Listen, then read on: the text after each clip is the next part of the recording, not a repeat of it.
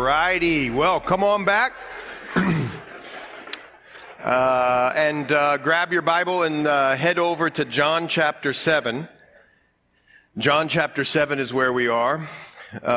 For those of you who weren't in the sanctuary at the beginning, let's do it again. Turn to somebody and tell them you're glad they're here. How about that? There we go. Make sure everybody hears that. Everybody hears that.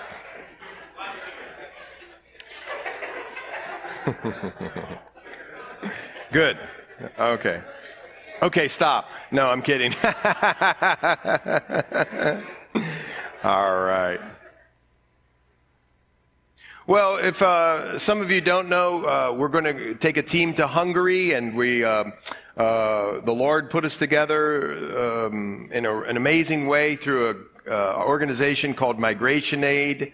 Migration Aid serves in the shelters for the Ukrainian folks who are there from obviously from Ukraine. They've kind of funneled through Budapest. And so we'll be working there and doing a lot of that, passing out a lot of gospel materials that have been translated into Hungarian and Ukrainian and Russian. And we're going on June 17th, and we'll be back on June 25th. And if you want to help in any way, then pray for us, okay? Please pray for us. And if you guys have been supporting the trip financially, and we're helping the missionaries that we're going with to run a Bible camp. They will actually do it the week after we leave.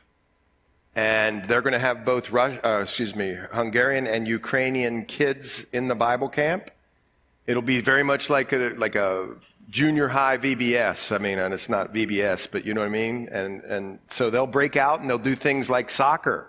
They'll do art. They'll do music and some other things. And so we're taking soccer shoes. If you have soccer gear and you want to get rid of it, okay, give it to us and we'll take it to the Ukrainian young people. If you want to support them, the Bible camp costs $200 a child, and we're going to try and sponsor as many children as we can. And we have been doing that, and you guys are an amazing blessing, and the Lord is providing. So anyway, if you have any questions about that, you can come see me or somebody else who's on the team. Raise your hand if you're going to Hungary. Okay, look around. You could check those folks out.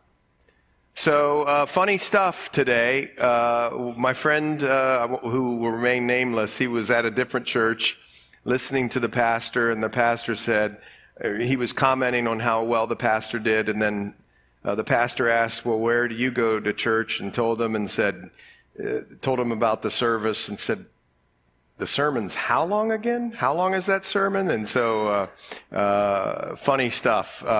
I remember one time I was at Coffee Tree Roasters. That was my office before we had an office. And a couple of the pastors there told me their sermon lasted 17 minutes. 17 minutes. I couldn't believe it. So we try to quadruple that. And so we'll see how that goes. But here's why, because we're passionate about the Word of God. And we think the Bible teaches, and the Bible does teach, that healthy sheep produce healthy sheep. And the way to get healthy spiritually, is to know the Word of God, but not just know it. Obey it. So there's tons of people across the world that know a lot about the Bible. Facts. But do they find Jesus in the Bible and obey Him? And that's the key, and you're going to see it even again today. We're in chapter 7, and I would say to you that if you wanted to get one book other than the Bible, just one book, I would say grab Halley's Bible Handbook. It's $14 on Amazon. It's amazing. It's a handbook, chapter by chapter handbook. But the reason I'm telling you that, it just has an amazing harmony of the four Gospels. And you really need a harmony of the four Gospels if you're going to check out John, if you're in John. Here's why. John's not in a chronological order. In fact, we're now in chapter 7, right? And the book of John goes through 21, 22 chapters? Yeah, 21 chapters. So from chapter 7 through 21, listen to this. It's the last 6 months of Jesus' life. So John was writing for a particular purpose. You get it? And he wants to show you, chapter 20 tells us, that Jesus is the Christ, the one predicted in the Old Testament, and also the Son of God. He wants you to know that he's the Son of God. And the reason he's writing it is so that people will trust and believe and be with him in heaven forever. That's in chapter 20. I mean, John doesn't hide the ball. Sometimes I get uncomfortable when I see some sort of evangelism where they're sort of hiding the ball. Well, there's no hiding the ball with John. John says, by the inspiration of the Holy Spirit, I want you to believe and go to heaven, basically. He doesn't say it that way, but that's what he's saying. And so we don't want to hide the ball. And we've been exploring the book of John. John generally writes, this is fascinating, he writes not so much what Jesus does, he writes more about who Jesus is. Big difference. And the first three Gospels sort of tell you what he does. They do tell you what he is, but not as much as John. And John's Gospel, and this is why I say get a harmony of the Gospels, side by side, columns. I got it right here with me. Columns of what happened and in what book it's in. And it's fascinating. And the reason is because 92% of John, 92% is original to John, is unique to the book of John. It's found in no other gospel. Isn't that fascinating? And here we find ourselves in a part of the book in which Jesus now is going to enter into resistance, but way more than resistance. See, because in John chapter 5, he healed a man at the pool of Bethesda. Do you remember this? He heals a man at the pool of Bethesda, and oh my, he did it on the Sabbath. And the religious leaders from then on plotted to kill Jesus.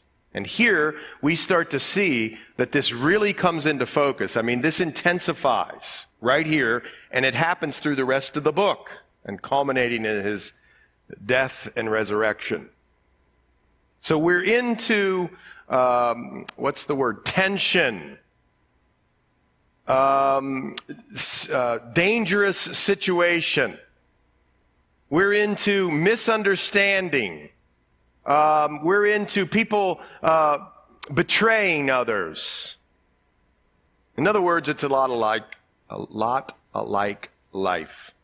Jesus knows what we're feeling. Before we begin, I just want to show you here something. Turn over to the book of Hebrews and go to chapter 2. Hebrews chapter 2. It's such a liberating verse, I think. And go back down in verse 17. Therefore, talking about Jesus, in all things, he had to be made like his brethren or sistren. That's a joke. But anyway, he had to be made like his brothers and sisters. Why? That he might be a merciful, withholding from us what we deserve, and a faithful high priest in things pertaining to God to make propitiation for the sins of the people. Over in chapter 4, it says that he was tempted in all points. Tempted in all points. So in other words, Jesus knows what you're going through. You don't serve a God who just sort of winds up the world and says, go for it, and just leaves it unattended. You serve a personal God who sent his Son, who is God, to earth. And the thing that you're struggling with right now, you name it. Don't name it, but you get what I'm saying. No TMI. The thing that you're struggling with right now, he understands how it is to be tempted. He understands what it is to go through it. You get it? See, that's big. That's who you serve. Well, here we get to chapter 7. And it says, after these things, Jesus walked in Galilee. Now, I just told you, I think, maybe it's all blending together, but I think I just told you that most of what Jesus does here in the book of John is mostly concerned about his time in and around Jerusalem and Judea. And that's true, but right now he's in the northern part of Israel. He's in the Galilee region. But in this book of John, 3 times John tells us he goes down from Galilee to Jerusalem, the Feast of Dedication, the Feast of Passover. And today, just follow with me for a minute, because this is central to the learning. He's going to attend in a different way than his brothers. And I did say brothers. Jesus had brothers and sisters. And he's going to attend this thing called the Feast of Tabernacles. Now, if you look in the great book of Leviticus, everybody track with me here now. I know this is sort of a circular way to learn this, but you need to know it, or it just doesn't make sense. In the Old Testament book of Leviticus, Leviticus had to do with the way in which the people of God, the Israelites, were going to worship. God prescribed the ways they were going to worship. And in Leviticus 23, just write that down. Remember Leviticus 23. In Leviticus 23, the Lord established 7 feasts or festivals in which the Israelites were to celebrate every year. And they were to do it to honor and to remember and to worship God. But also, what's fascinating about these 7 feasts in the Old Testament, Jesus fulfills every one. They're painting a picture of what Jesus, or who Jesus is and what he came to do. Remember, these are in the Old Testament, Leviticus. Here are the festivals. The first one's the Passover, Leviticus 23, 4 and 5. And you know the story of the Passover, I hope. If you don't, that's okay. But if you do, great. If you don't, it's when the Lord brought the people up out of Egypt, and they were saved because the angel of death passed over a house that had the blood of the Lamb on it. Come on, folks. In the New Testament, Jesus is called our Passover Lamb. That's festival number 1. The next festival, which follows 7 days immediately after the time of the Passover. So sometimes in the Bible, Passover is talking about an 8-day period. Sometimes it's just talking about that first day with the Feast of Unleavened Bread right behind it. And the Feast of the Unleavened Bread is in Leviticus 23 again. It looks back to that time of captivity in Egypt. And when God commanded and gave the Israelites the command to remove all leaven from their homes. And this is fascinating because once you're counting on the blood over the doorpost and you come into a relationship with God through Jesus Christ, guess what the Lord asks you to do? Put away all the leaven. And leaven is sin in the Bible. It's a picture of sin. Why? Because leaven puffs up like sin puffs up. Leaven makes things expand. It's used in bread. So anyway, that's that feast. And then there's another feast called the Feast of First Fruits. It's in Leviticus 23, 9 through 14. It's when the barley was planted in the fall and harvested in the spring. You read about it in the book of Ruth. And you would take grain and you would cut it and you would wave it before the Lord and offer him the first. It's the first.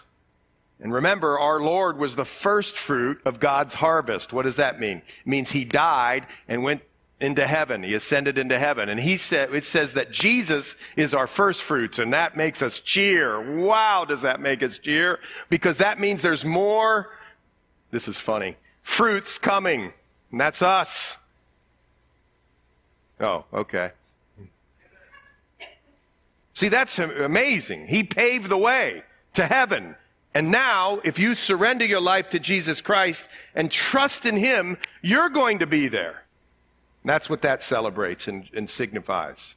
That's the third festival or feast. Then we have the Feast of Weeks, or Pentecost, or Shabbat, I can't say it. 50 days after the first fruit, falls on a Sunday, the day after the Sabbath. And what happened, do you remember, on the first Pentecost after our Lord's resurrection? The Holy Spirit came upon the church, and the church was formed, Acts 2. And you could read about that in Leviticus 23 as well. And then you have now the Feast of the Trumpets. By the way, those first 4 feasts happen in the spring. The last 3 feasts happen in the fall, later in time, get it? And many people, and I would say including me, believe in the church the first 4 festivals and what they represent have happened. But the last 3 haven't happened. And here you go. Feast of Trumpets, held on the first day of the 7th month. And it's a day of a trumpet blast and those sorts of things. And it's just a festival, and I could go into it, but I don't want to go into it because I want to get to the Feast of Tabernacles. But remember, when we're raptured, it's going to be signified by a trumpet. And here's the 6th one, the Day of Atonement, or Yom Kippur. Ever heard that? That's in Leviticus 23, 26 through 32. And you know this. It's when the great high priest goes into the Holy of Holies. It's a very sober and serious. It's very sober and serious festival. It's not one to laugh and joke. And the great high priest goes in and presents an offering for the nation of Israel for the year.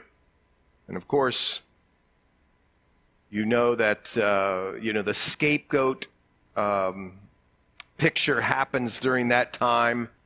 And that just pictures, what the Lord is doing. I'm not going to go into it today, but it also has some relevance to the nation of Israel, I believe, and all that sort of thing. And the reason I'm not going to go into it is I want to get to the Feast of Tabernacles, the 7th.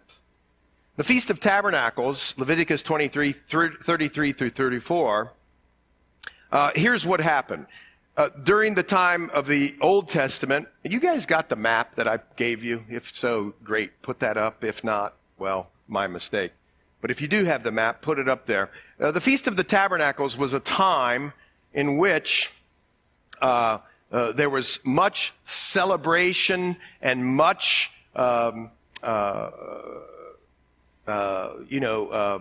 remembering, worship. And here's why.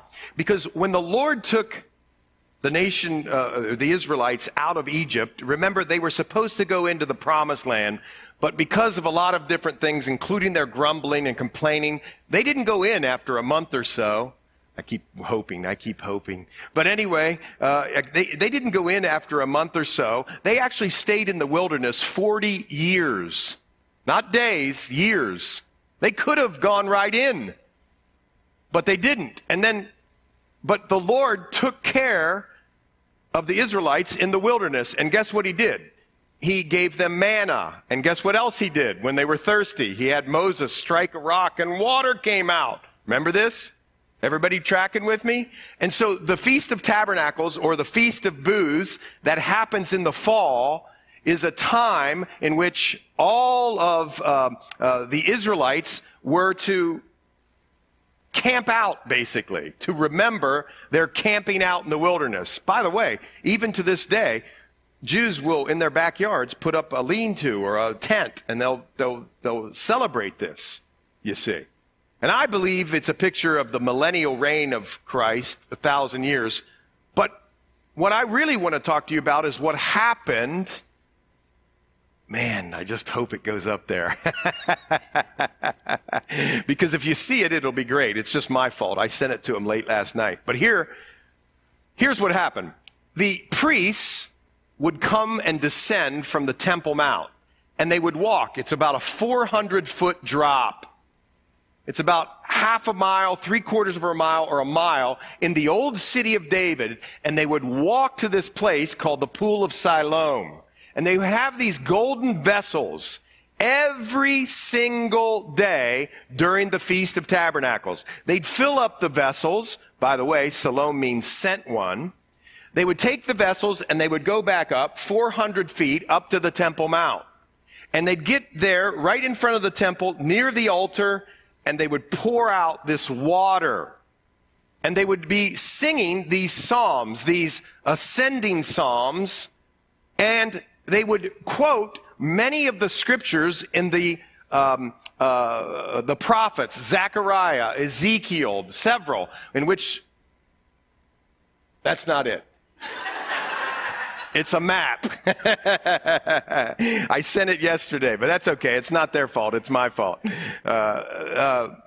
They would celebrate, what they would celebrate is that the Lord provided and protected, and they did it for, listen to this, every day of the feast. It was a grand procession, and they would do this during the day. By the way, at night, up on the Temple Mount, some have said in extra biblical writings that they would take these torches, and some say they were 70 feet high, and they would light them on fire and burn them at night to commemorate. Remember what God would do at night? He would make a fire at night, and it would go before them in a cloud by day.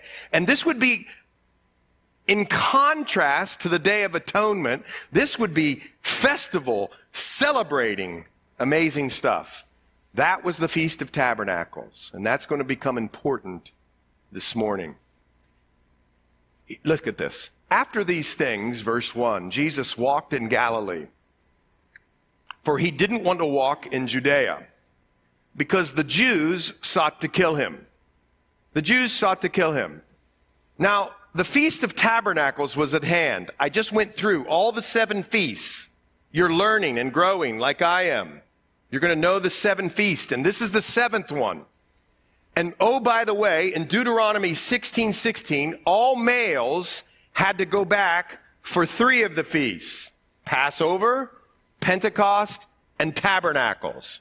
And just as an aside, in Zechariah, I think, and I believe it says, that in the millennial reign we'll still celebrate the Feast of Tabernacles. So this is real important. So, the Jews sought to kill him, but now the Jews' Feast of Tabernacle was at hand. And his brothers therefore said to him, "Depart from here and go into Judea." Go into Judea. Now you know this, right? Jesus had brothers. The Bible also tells us that he had sisters. And you could go over to Matthew 13, and he actually names the brothers. Matthew does, and Mark does too. James, Joseph, Joses, however you want to say that, Judah, and Simeon. Now, 2 of those boys wrote a book of the Bible. And that becomes important. James and Judah, we think it's Jude. So Jesus is half-brothers. Why do I say half-brother? Because they didn't have the same dad. Jesus' dad is the Holy Spirit in a way. You get what I'm saying? He was conceived by the power of the Holy Spirit. Of course, God's his father, the Father. But his brothers had a dad, Joseph and Mary. And that's important because there's some groups out there that say that's not what happened. But the plain reading of the Bible suggests that's not right. But here's the point. His brothers say to him, "Depart and go into Judea, that your disciples may see the works that you're doing. For no one does anything in secret while he himself seeks to be known openly. If you do these things, show yourself to the world." Watch this. This is important. For even his brothers didn't believe in him. By the way, there's a psalm, you could look it up later in 69, Psalm 69 verse 8. That's a prophecy about how his brothers would reject him and then come to believe him. But here, his brothers don't believe him. But watch. They come to believe in him. James and Jude are called upon by the Holy Spirit to write a book of the Bible. What was the difference? The resurrection of Christ. Think about it. They didn't put his trust in him, and it must have been a real interesting dynamic at home. You imagine, the afternoon conversation or the play conversation of James, Joseph, Jude, and Simon kicking the can. "I can't believe Jesus. He never does anything bad.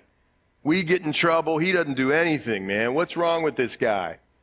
He never participates with us." It must have had been going on. And here, isn't it interesting? Watch this. They say to him in a very worldly way, You want to improve your ministry? Go to where the crowds are. You're not getting that.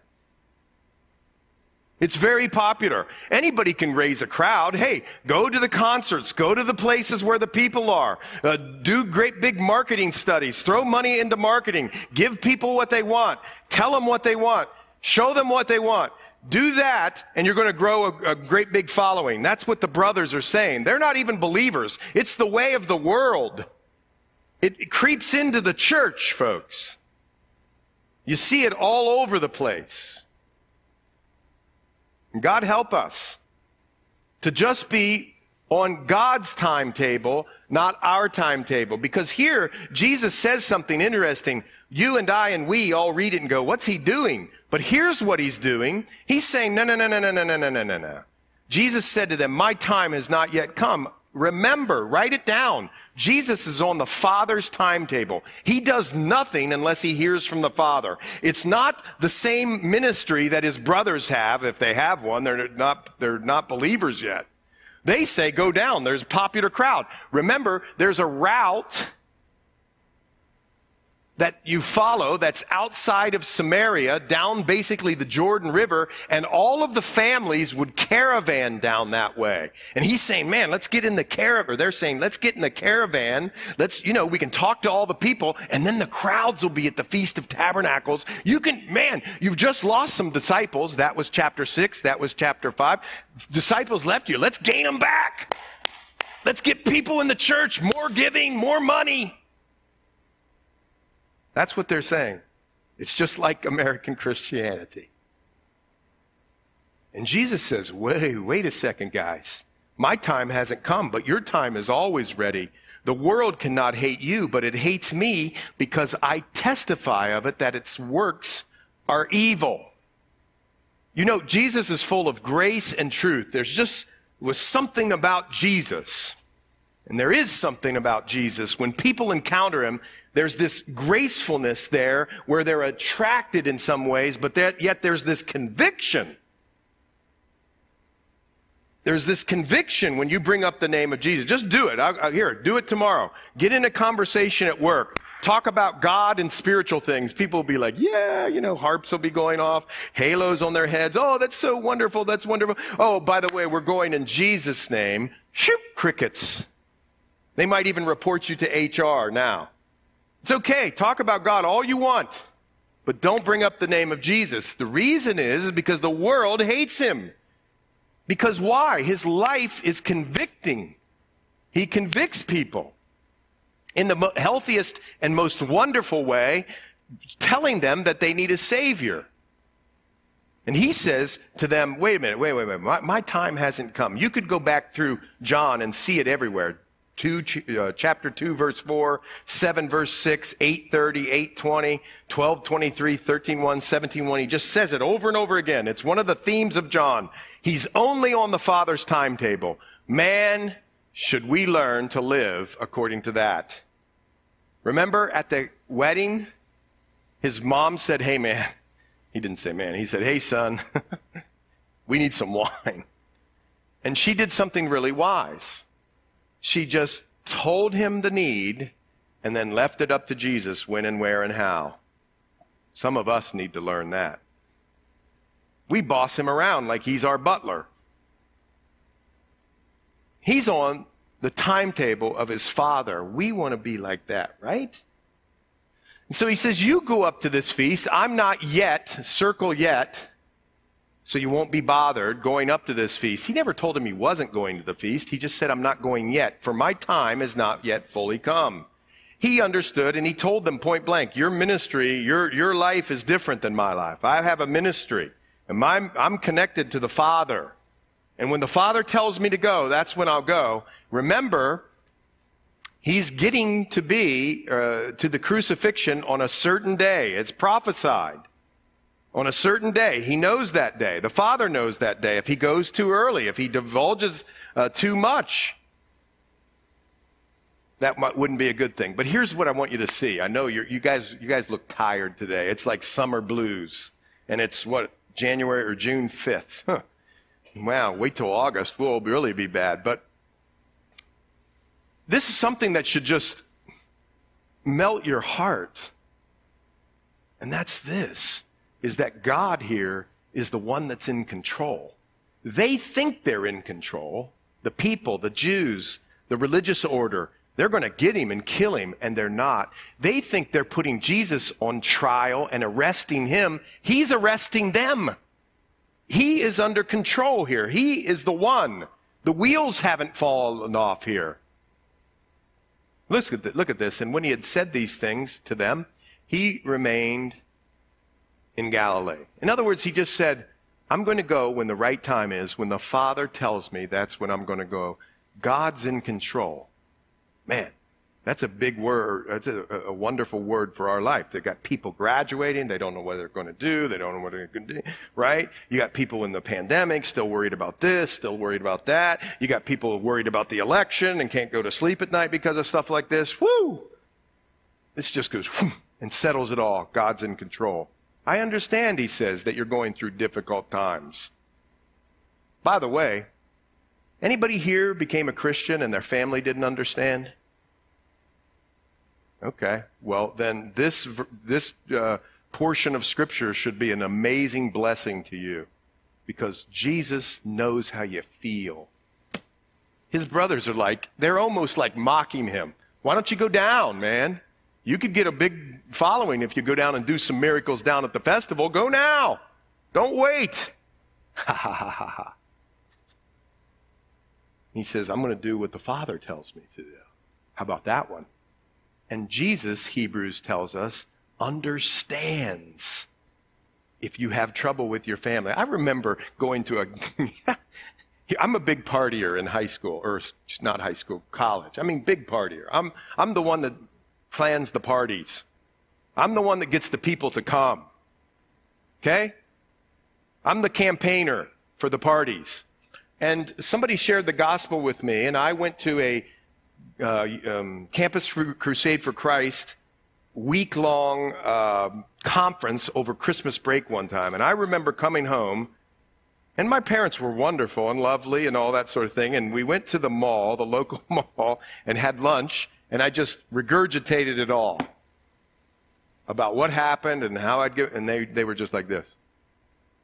What? And they were wonderful and lovely, and I love them, and they're great. But we've gone to church our whole life. What do you mean? What do you mean you've given your life to the Lord? We've gone to church for 20 straight years. Why would you need to do that? Anybody heard stuff like this? And praise the Lord. I mean, after this, they were receptive. But the point is, you're all jazzed up. You're ready. You're going to go. And you go, and it's like they drank, sour lemonade or something. You know what I mean? And they're like, what? So you guys know, and it causes lots of problems amongst families. By the way, Jesus said, I didn't come to bring peace. I came to bring violence, or come by the sword. You're like, what? What does that mean? And what it means is this, that the message of the gospel is going to divide people. You're like, wait a minute, that's weird. But it is, because of what Jesus just said. I can share the gospel within a family, and brother one is like, wow, amazing. Holy Spirit comes, hits his heart, and the other one says, this is nonsense. And now you're like, whoa, wait a second, because here's why. If you're sitting here, Jesus gives you no room to just dabble in Jesus. He says, I and the Father are one. If you come to me, I'm the bread of life. You'll have eternal life. He told Nicodemus the ruler, that's the only way. God so loved the world, he gave his only son. Whoever believed in him. See, Jesus doesn't give you that option of just sort of being on the fence. He says, you have to come to me to have eternal life. And that's a beautiful thing. It's a glorious thing. Well, watch this.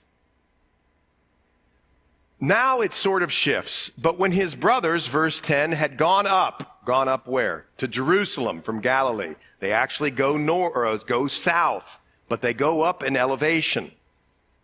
So when they go up to the festival, when he also went up to the feast, not openly, but as it were, in secret. I think what this means is that without fanfare. He's saying back to us here, Jesus didn't take their advice. He didn't go for the crowds. He didn't go for the concerts. He didn't go for the marketing ploys. He went just minding his own business. I wonder, too, this is my own speculation, so you take this for the way you want to take it or not. Totally disbelieve it if you want. I wonder if he went back through Samaria. Because remember, there's one route, basically. Anyway, that's my own thinking. But he did it in secret.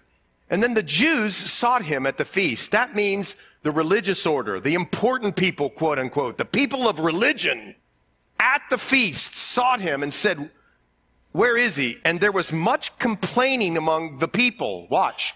You have the religious big shots, the priests, the chief priests, the Pharisees, the Sadducees, the scribes. By the way, not all of them believe the same thing, and they're sort of enemies, but when it comes to hating Jesus, they're of one accord. So they go up to the feast, Jews seek him, but then the common people, the people concerning him, there was much complaining among the people concerning him, because some said, watch this, he is good. It's just like today.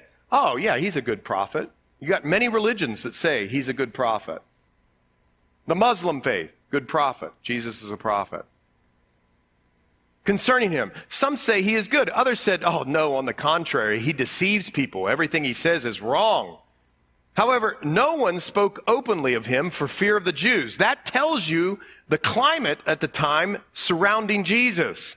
They know that if they say, well, he's got some good things to say and I want to listen more, it says later in the book of John, they'll be thrown out of the synagogues. Their whole life would be disrupted. So they kept it quiet. They didn't want it to get to the religious people. There's a debate here about his character. Is he good or is he off base? Is he whatever?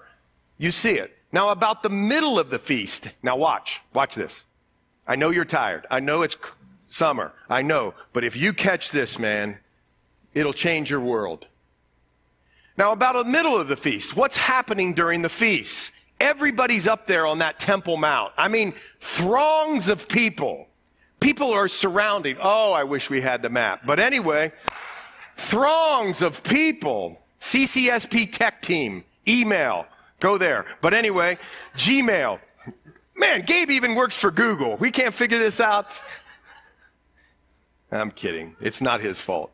It's my fault. I should have alerted them. Up on this temple, there's throngs of people, and they're it's party time. It's celebration. This is celebratory. Loud. Praising the Lord, singing the songs, and the priests, the anticipation, they have to walk, that mile, the 400 feet down the hill into the old city of Jerusalem, fill everything up at the Pool of Siloam. And as they come, you could just imagine the anticipation of them walking up in the procession. And as they come through the crowds parting, and they walk right over to the temple area, get near the altar, and they pour this water out. And you know what they would pray? They would pray for the Messiah. They would quote the scriptures in Isaiah and other places about the Messiah and about how he was going to fulfill the thirst of the people. God was going to pour out his spirit on a dry and thirsty land and all of that. And the people would clap and shout and jump around and say, yes, Lord, thank you so much. And they would do it every morning. And this was part of the feast. Now watch this. Halfway through the feast, it says, about the middle of the feast. By the way, did I tell you this? If I didn't, I can't remember. The feast is 7 days, Leviticus 23 tells us. 7 days plus 1 day. That's important. The first day was a holy convocation, sort of a quiet day, sort of a thinking day, a somber day. Then the days in between, it was celebratory, but then it was a 7-day feast plus 1. On the 8th day, they would have another somber, quiet day. And here, about the middle of the feast, Jesus goes up into the temple and he teaches. Now think about this. They know he's from, or think he's only from Galilee. That's in the north. They think he's from Nazareth, and he is from Nazareth. That's not where he was born, though, folks, and we'll talk about that in a minute. And they know that he's part of a family that comes from a builder's son. I think it's a builder. I don't know if it's a carpenter. Because the word they used in the New Testament for Joseph is he's a builder. And if you go to Israel, man, there ain't much wood. There's a lot more stone. But whatever. They know he's with a mom named Mary and a dad named Joseph. And they know he's from Galilee, from the Nazareth area. But they don't know that he went to the rabbinical schools. They don't think he did. And he goes up into the temple and taught. See, if you think at the first part of this verse that Jesus is scared, you got another thing coming. Because for him to march into the temple and teach, bold, courageous, he knew what he had to do. And he goes in there and he teaches. And the Jews, even the high-ranking religious folks, marvel, saying, how does this man know letters, having never studied? In other words, they're impressed with how intellectual he is, but there's something more here to what they say. Not only, you see, because the rabbis taught the authority. Listen to what I'm saying. But the thought here in this phrase is Jesus taught from authority. Do you see the difference?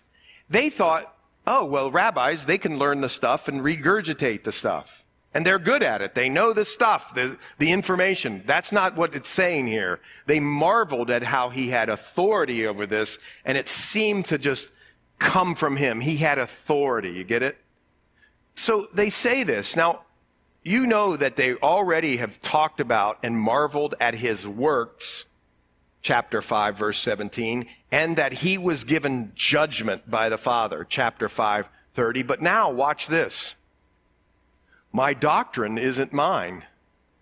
Now, when he's saying this, people who are in the know, the religious teachers and experts in the law, he's going to talk about where he gets his doctrine, because his doctrine is right on and it's authoritative.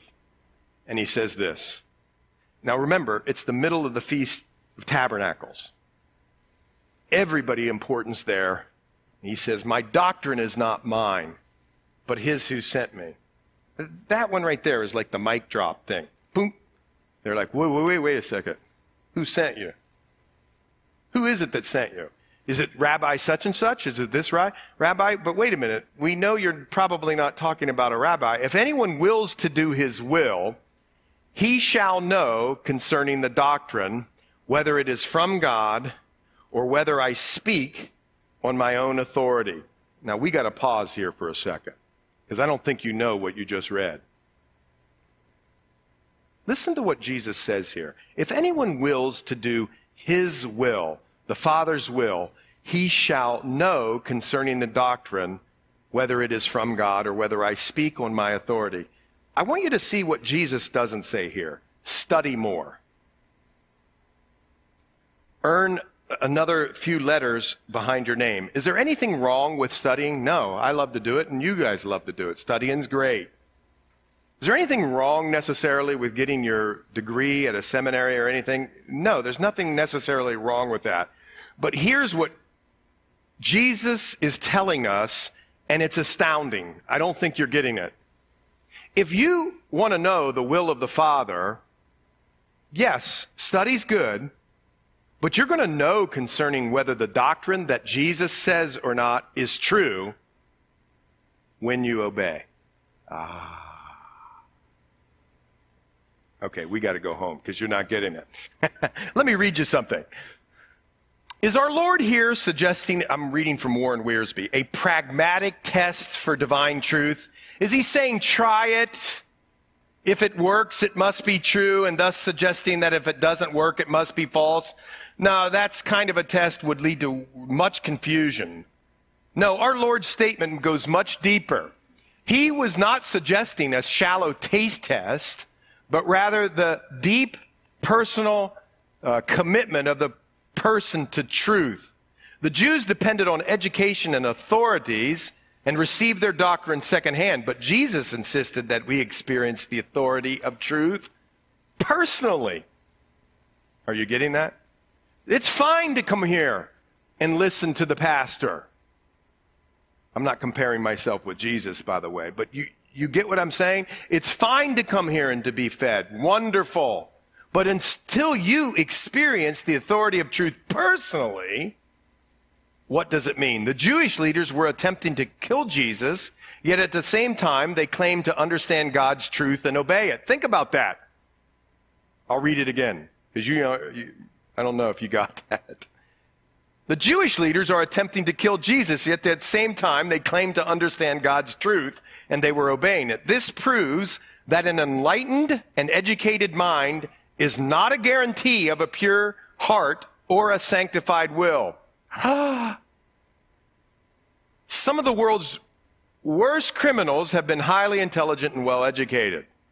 If we really seek God's will, then we will not worry over who gets the glory, of course. Here's what G. Campbell Morgan, because that's the next verse. I want you to see this, though. This is a passage, G. Campbell Morgan says, of which we have often made wrong use. Many people say it to mean that if we will to do God's will, we shall know what God's will is. That's not what this is saying. But that's not the statement. It's rather that if we will to do God's will, watch this, we shall know whether his teaching is from God or not. Now watch. The attitude of soul for the detection of final authority is that of willing to do God's will. And all of you are saying, great, I'm willing to do that. Okay, try this one out. Die to self. Pick up your cross daily. Bless others higher, or esteem others higher than you esteem yourself. Watch this. Last sentence. When men or women are wholly, completely consecrated to the will of God and want to do that above everything else, then they find out that Christ's teaching is divine. That is the teaching of God. Wow. That is an amazing scripture.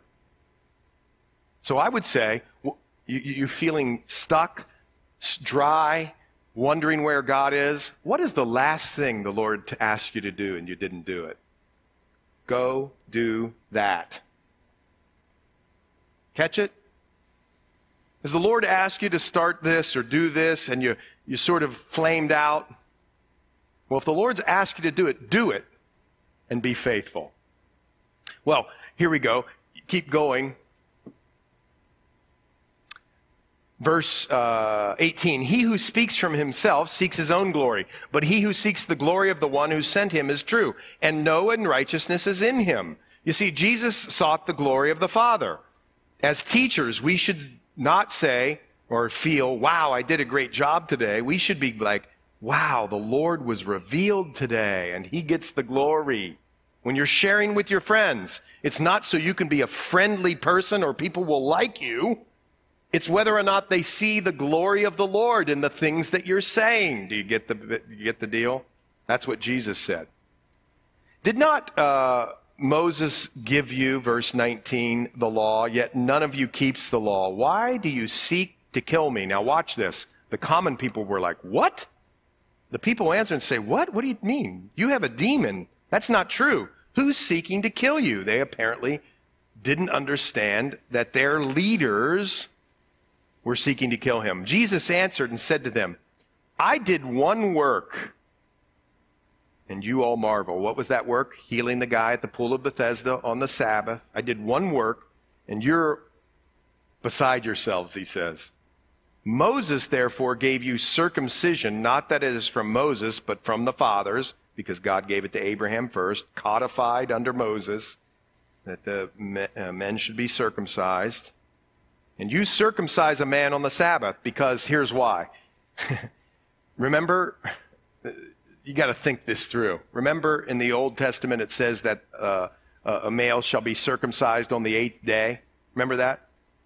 Well, what happens if the 8th day lands on a Sabbath? Well, the Jews go, oh, that's okay. That's not working. Oh, man, that's a lot of work if you ask me. But anyway, that wasn't working. And Jesus here is saying, wait a second. If a man receives circumcision on the Sabbath so that the law of Moses shouldn't be broken, are you angry with me because I made a man completely well on the Sabbath? He goes, think about how you're thinking of this. You can wound a man on the Sabbath, but when I make a man whole, I violated the Sabbath.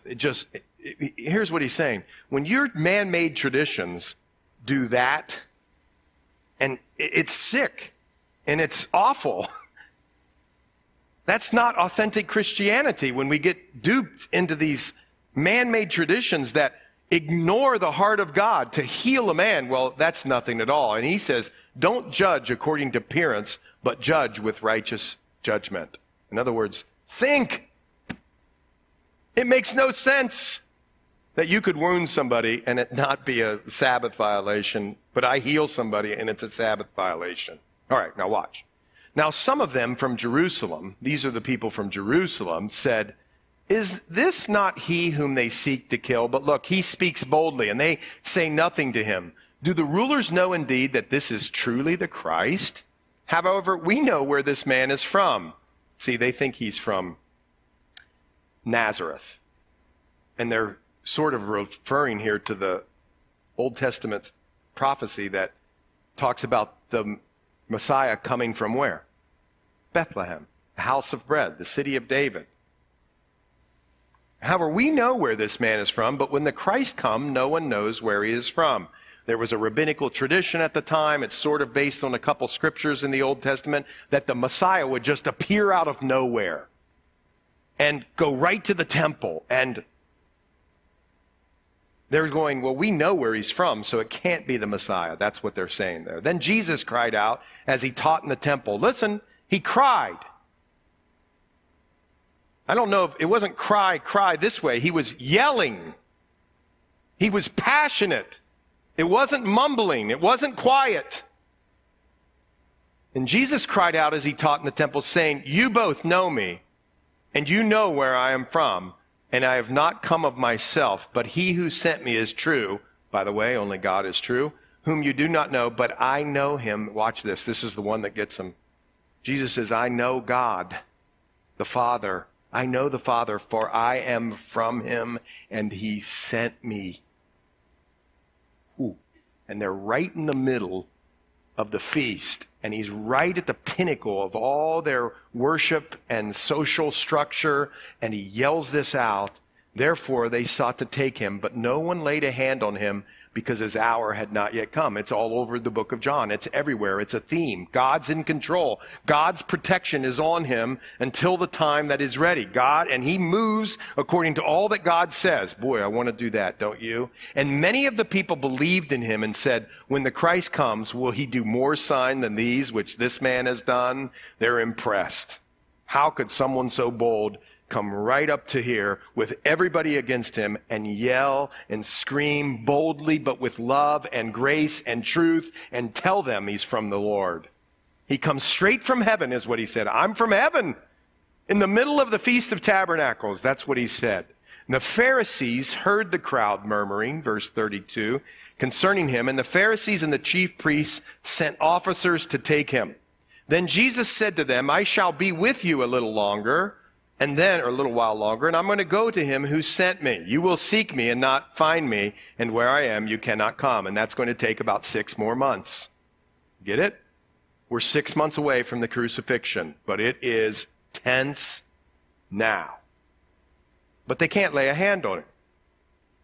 And then the Jews said among themselves, where does he intend to go? So that we shall not find him. Does he intend to go to the dispersion among the Greeks and teach the Greek?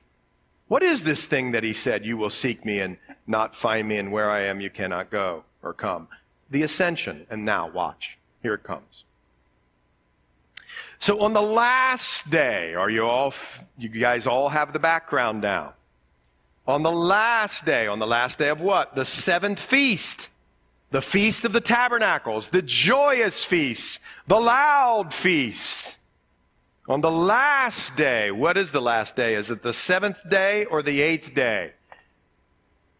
I don't know. If you read any commentator, 50% of the commentators are going to say it's on the 7th day, and 50% of the commentators are going to tell you it's on the 8th day. But whichever day it is, let's explore it. On the last day, think about it. If it's on the last day, it's on the last day in which the procession has made itself. He's now not inside the temple.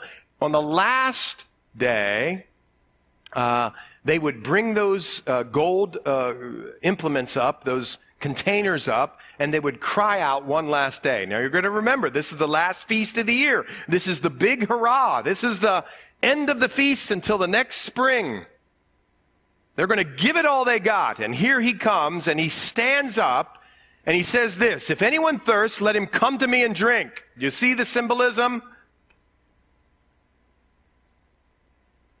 He's saying, you guys thought about it in the wilderness that you were thirsty, and the Lord provided by Moses striking the rock and water coming out, and the Lord provided.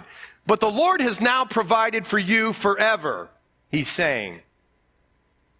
That if you'll come to me and drink, he who believes in me, as the scripture has said, watch this, out of his heart will flow rivers of living water. Watch this. You don't just drink the water. You do that, but you become a channel of living water for others, folks. Okay, now time out. That's if it was the 7th day. But what about if it was the 8th day? If it was the 8th day, this is fascinating, because guess what would happen? The priest would still walk down from the mountain 400 feet to the pool of Siloam. Guess what they didn't have? Or if they did have them, guess what they didn't do? They didn't fill up the water. And they would do it quietly, and there would be no loud cheering at this time. And they'd walk back up, and they'd get up to the top, and they would show that they had no water on the 8th day. If it's the 8th day, they'd show that they had no water. And it would symbolize two things. It would symbolize, wow, the Lord did provide in the wilderness, so we got our water. But it would also symbolize that they were waiting for the Messiah. And if it's the 8th day, at that point, Jesus stands up. And he says, if anyone thirsts, let him come to me and drink. See, this is the gospel right here. This is the whole of the gospel. People are dying. They're unsettled spiritually and physically. They're unsettled. They're anxious. They don't know, they chase this thing in life and it doesn't work out or it's not fulfilling. Just ask Tom Brady after his gazillionth Super Bowl title. He said, is this all there is? Tom Brady, man. And that's what everybody's finding. Is this all there is? And there's this unsettledness in people, in life. And the unsettledness, even if they don't know it, is because their sins aren't forgiven and they haven't been reconciled back to the Lord. And he's saying, if you thirst in that way, the greatest way, if you've never found satisfaction in me, let him, anybody can come. Anybody, if anyone thirsts, let him come to me and drink. Drink what? Drink in the life of Christ. Surrender your life to Christ. Remember, what happens spiritually when you surrender your life to Christ? Here's what happens spiritually. Christ is in you, but somehow, some way spiritually, you're in Christ. It's an intimate relationship. And if anyone thirsts, let him come to me and drink. He who believes in me, and that believe is not just mental assent. Oh yeah, he's the Christ. Yeah, I believe that. No, this is a giving over of a life. Your life for his. You exchange it. Lord, my life for yours. You come into my life. If anyone thirsts, let him come to me and drink. And he who believes in me, as the scripture has said, watch this, out of his heart will flow rivers of living water. Your life will be refreshing and joyful and full and exciting and adventuresome. And it could never happen if you didn't drink it in. And if this happened on the 8th day, oh my gosh, the quietness, the solitude, the symbolism, and Jesus with his boldness says this. By the way, he's saying it to you right now, if you've never surrendered your life to Christ. He's saying, do you want rivers of living water, or you just want to be parched your whole life? He doesn't want that for you. He wants his life in your life. But this he spoke concerning the Spirit, whom those believing in him would receive, for the Holy Spirit was not yet given, because Jesus was not yet glorified. Wow. What happens when you surrender your life to Christ? The Holy Spirit comes into your life immediately. Bang! Whether you feel it or not, whether firecrackers go off in your mind or spiritual life, like Peter Brady or whatever, that might not happen. But the Bible says when you surrender your life to Christ, God comes in, the Holy Spirit of God comes into your life, and he gives fresh fillings and refillings, and sometimes we leak and we need him, and he just fills us to overflowing so that other people will be refreshed too. You don't hoard it to yourself, you give it out. You're a channel of living water. And that just says to me, don't you want to be a blessing to others? Then forget about yourself. Did you hear what I said? Give your life away. Don't be a consumer Christian, just checking it off. Don't. You'll never have this. You're designed. God is blessing you so his life will flow out to others wherever you are, whatever the Lord's called you to. Maybe it's a homeless ministry or a letter writing ministry or a nursing home ministry. I don't know what it is, but be a channel of living water to others who need to drink from the well. What is God calling you to? Well, watch this. Many from the crowd, when they heard this, said, truly, this is the prophet. That's a reference to Deuteronomy 18, when Moses said, a greater prophet than I would come. Others said, well, this is the Christ. But some said, will the Christ come out of Galilee? Has not the scripture said that the Christ comes from the seed of David and from the town of Bethlehem? They were right, and Jesus did come from there. They just didn't know it. So there was a division among the people because of him. Now some of them wanted to take him, but no one laid hands on him. Why? Because it wasn't his time yet. God was protecting him. Then the officers came to the chief priests and Pharisees and said to him, why have you not brought him? And the officers said, hey, we tried, but nobody ever spoke like this, and we got mesmerized by how authoritative and beautiful it was. And the Pharisees answered them, are you also deceived? Have any of the rulers of the Pharisees believed in him? But this crowd that does not know the law is accursed. And Nicodemus, who's mentioned 3 times here in this book, always says he was the one that came to Jesus by night, being one of them, said to them, does our law judge a man before it hears him and knows what he's doing? In other words, Nicodemus is saying, give him a chance. What are you guys doing? And they answered and said to him, are you also from Galilee? Search and look, for no prophet has arisen out of Galilee. And everyone went, this is amazing. And everyone went to his own house. The comfortable went back to their comforts. But watch the next verse. But Jesus went to the Mount of Olives. Why did he go there? To pray, to stay in contact with his Father. And here's what I think this is telling us. If you've never surrendered your life to Christ, you've chased down every alley of satisfaction like the Rolling Stones tell you to do. It might be fun for a time, it might be okay, but when you get down to the end of it, it doesn't satisfy. And you have to retreat and find your way again, and you go down another alley, and that doesn't, and aren't you just tired of that? Well, Jesus says, I've got the answer. It's rivers of living water. The Holy Spirit comes into your life, and you're totally satisfied. Wow. There can be things, there can be disagreements, there can be tension, there can be terrible circumstances or great circumstances, but it doesn't matter because you have Jesus and he has you. And when you go through this, I just want you to see, it's interesting, isn't it? Disbelief, belief. It's all throughout the chapter. Somebody doesn't believe, oh, somebody believes. Oh, somebody doesn't believe and they're mad at Jesus. You get it? It's the theme of John. He's trying to show you what it takes to believe. It takes a move of the Spirit. And if you're here and you've never surrendered your life to Christ, well, today's the day. The Holy Spirit is calling you now. If you're here and you've been cruising in your Christianity, you're just a consumer Christian, here's what the Lord wants for you. Not that. He wants you to give your life away so that others can drink what you have. So here, I'm going to pray. And I think we're going to do one more worship song together. And I want you to give your life to Christ if you've never done that. But if you're cruising and you know you're cruising, if you're just checking off the boxes in a mechanical, religious way, don't do that. It would be a sad thing to go through life when you have the power of the Holy Spirit to minister to others who are hurting. Let's pray. Well, Lord, thank you this morning, and I pray for anyone here who's never surrendered their life. Maybe they're investigating the claims, your claims. I pray that this person right now would give their life to you, Lord, and I pray they'd come up after and talk about it. Lord, I pray if there's any objections, well, could there be any more objections than in this chapter?